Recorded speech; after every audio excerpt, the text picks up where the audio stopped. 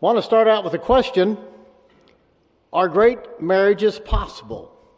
A lot of people think it's true in the movies and fairy tales, but there isn't really a great one. And we all know that marriages have major issues, and many times couples just try to endure. But what I want to say is God has a plan for you to have a great relationship and a great marriage. But a great marriage has improbable odds stacked against it. If you live your life, even Christians, statistically, the odds are 50-50 of a marriage working. In other words, you have a 50% chance of divorce. Yet we Christians accept those kind of odds when it comes to relationships, where if we were asked to choose which plane we wanted to board, one that had a 50-50 chance of crashing or one that had a 5% chance of crashing, which plane are you going to get on? Probably neither, but you would normally pick the 5% odd plane. Yet we take relationships rides with our marriage all the time, doing the 50-50 odds. And I want to suggest that God has a way, even for Christians, to increase the odds of success. And that success happens when they do certain things. The first thing that I want you to look at is we should seek God. Your passage today in Matthew 6:33 says, "But seek first his kingdom and his righteousness, and all these things will be given to you as well." It means go after all things God as a priority. And when we do, God gets involved. But sadly, there are Christians who God isn't actively involved in their lives because they haven't made room for him. So how do you get the power of God operating in your life? Matthew 6:33 says this happens when you seek him first. Then all these things will be added to you.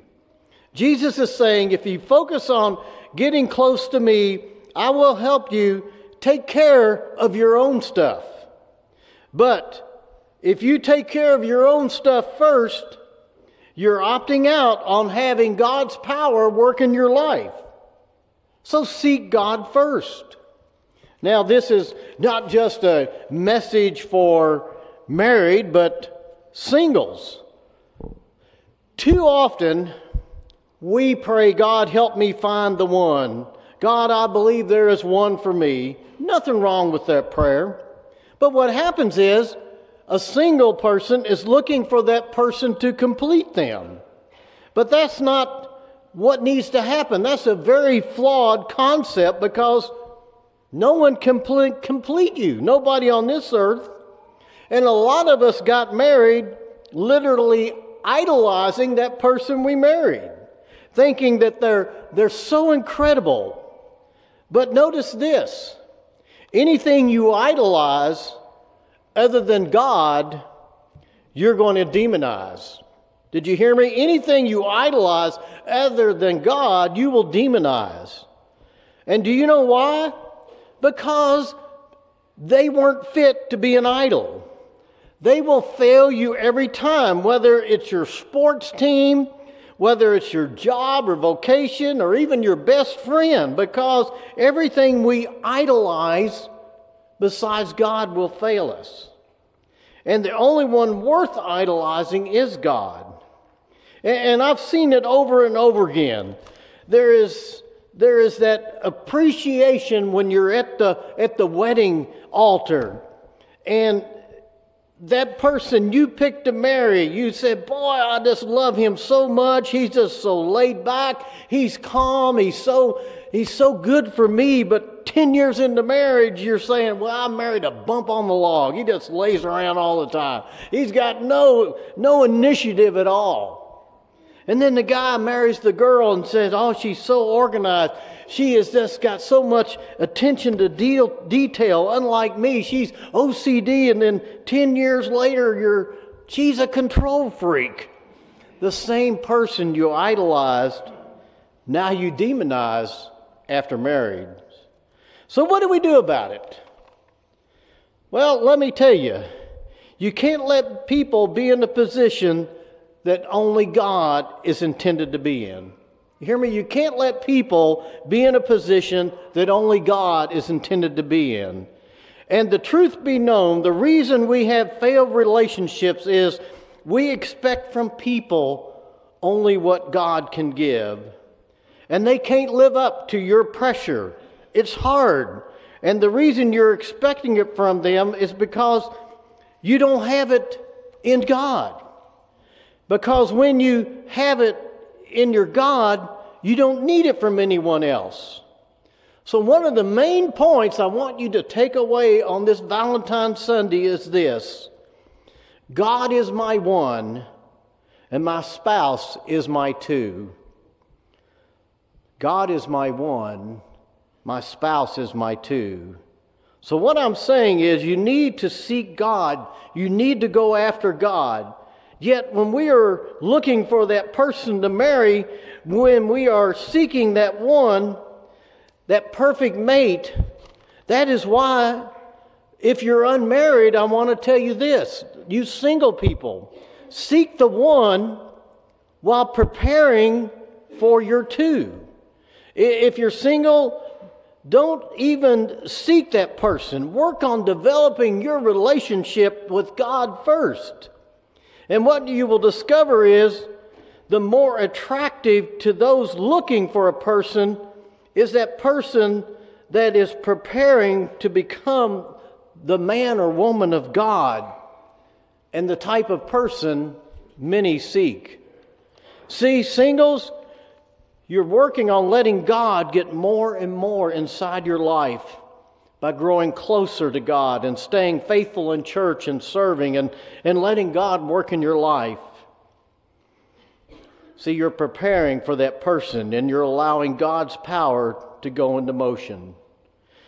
See, I remember back in high school, I was looking at a news article that was talking about the millennials and how that many of them don't even date. They don't want to date. They're totally happy playing on their computers, their video games or Facebooking or Instagramming or whatever they're doing, that they really don't need the face-to-face relationships. They don't have to leave the comfort of their home and go out and ask somebody for a date and be in those uncomfortable situations. But I remember in high school that everybody went steady and everybody dated everybody. Some girl always was wearing my leather jacket. And the only reason I got a class ring was to give it away. And I still don't know where either one of them are. And it always seemed like we were going steady with someone. But I know in my junior year of college, I decided I needed to take a dating sabbatical. Date no one. And went off to ROTC Advanced Camp in Fort Riley, Kansas, and single, came back, and then started dating my senior year of college. And the first couple of dates that I had with girls, all they talked about was marriage. And I left. I said, they were looking for someone to complete them. And that's when I met Karen. She had no desire to be married. She had plans on going to medical school. We failed there. And we were both looking on growing in our personal faith and not hunting for a husband or a wife. And that's why when we fail, when we are wanting that person to fulfill what God should be fulfilling, when we should be seeking after God with all our heart. And that is why the single person should focus on serving God. Stop looking and let God bring that person to you. Stop looking for a spouse and let God be your one. Just keep Jesus as your focus. So, what if you're already married and you're expecting that person to do and fulfill the role of God? What do you do now? Well, then you seek the one with your number two. This is big because a lot of Christian couples, other than going to church occasionally, really don't seek God together. So if you're a married couple that calls himself a Christian and goes to church, but you don't actively seek God together, then you are basically keeping yourself in that 50-50 pile with the same chance of divorce as non-Christians. And it's because they're missing the principle. I will seek the one God with my two, my husband or wife. And again, we shouldn't expect our spouse to fill a role or to be something only God can be. For some of you, yes, you may have made God your one, but maybe your two in your life are your kids or your hobbies or your career, but not your spouse. And you're putting your time, energy, and money into everything but your husband or wife, where your spouse should be the priority person in your life after God. So how does this happen? And what I want you to do is give you some tools of how you can seek God together. See, these are principles found in God's Word, but the Harvard Business Journal also affirms these work. And isn't it great when God's Word says something and then scientific and research data comes along and validates it? And the Harvard study says 1 out of 1,246 get a divorce if they do these things. So those are a lot better odds than 50-50. And I want to say that if you apply these, you can take your chances of divorce from 50-50 to 1 out of 1,246. And wouldn't you like those odds? If you do these things, but yes, they're difficult, they'll stretch you, and they may even be uncomfortable. But they're worth adding to your life as a Christian couple. First of all, as a praying couple, they stay together because of that discipline that every Christian needs to know and practice. James 5:16 tells us, "Therefore confess your sins to each other, pray for each other so that you may be healed. The prayer of the righteous person is powerful and effective." Let me ask you, do you pray daily for your spouse, specifically in your personal prayer time? Do you pray for each other? Do you bring prayer into the relationship, even if it's simply at the dinner table at a grace to include a mentioning of your husband or wife? Or just to text them during the day, spontaneously, randomly, "I'm praying for you."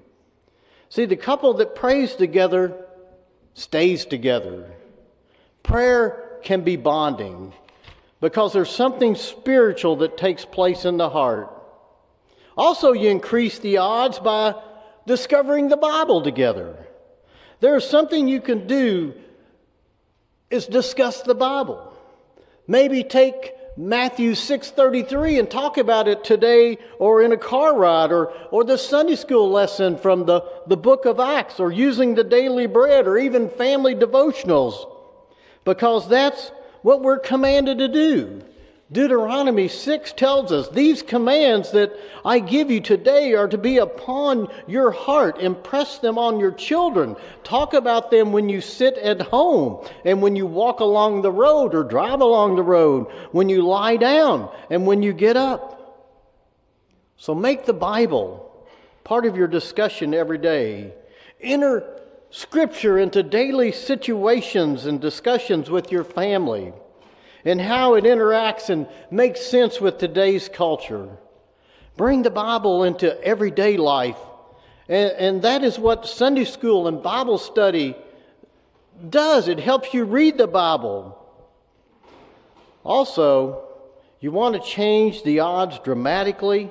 Besides praying and reading the Bible, attend church together. That means attend church faithfully. Consider making a church attendance we don't miss kind of thing.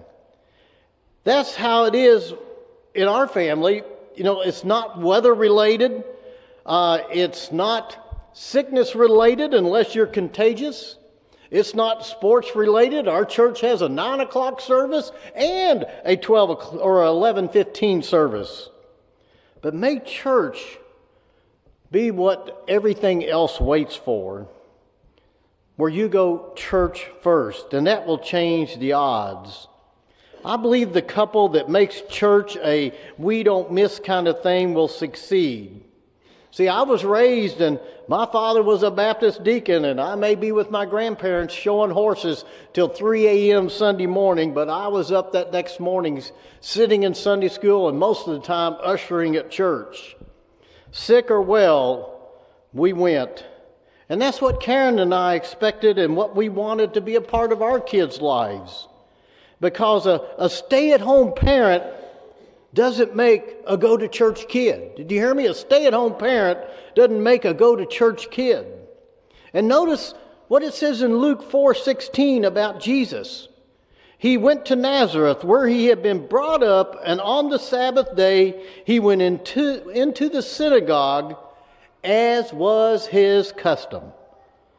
So don't leave church to chance, because it increases your odds from 50-50 to 1 out of 1,246. Remember what Psalm 127 verse 1 reminds us. Unless the Lord builds the house, its builders labor in vain. So unless the Lord's involved, it doesn't matter. So unless Christ is involved, it doesn't matter how much counseling you do, how many secular books you read, you have to get Jesus involved in your marriage. And there is something inside of each of us. Yes, we are fallen and sinners, but Jesus promises us the do-overs from this day forward kind of life. I ask you to, as we go into this time of communion, and I'm going to ask our deacons to come forward, I ask you to meditate on this last point. The number one essential of a healthy relationship is living a God life first. Did you hear me? The number one essential of a healthy relationship is living a God life first. So as you go to this time of communion, think about this. Think about what are your odds for your relationship and what do you need to change in your life as you break the bread and take the juice. And this is an open communion. If you're a born-again believer in Jesus Christ, you're welcome to participate in this Lord's Supper with us.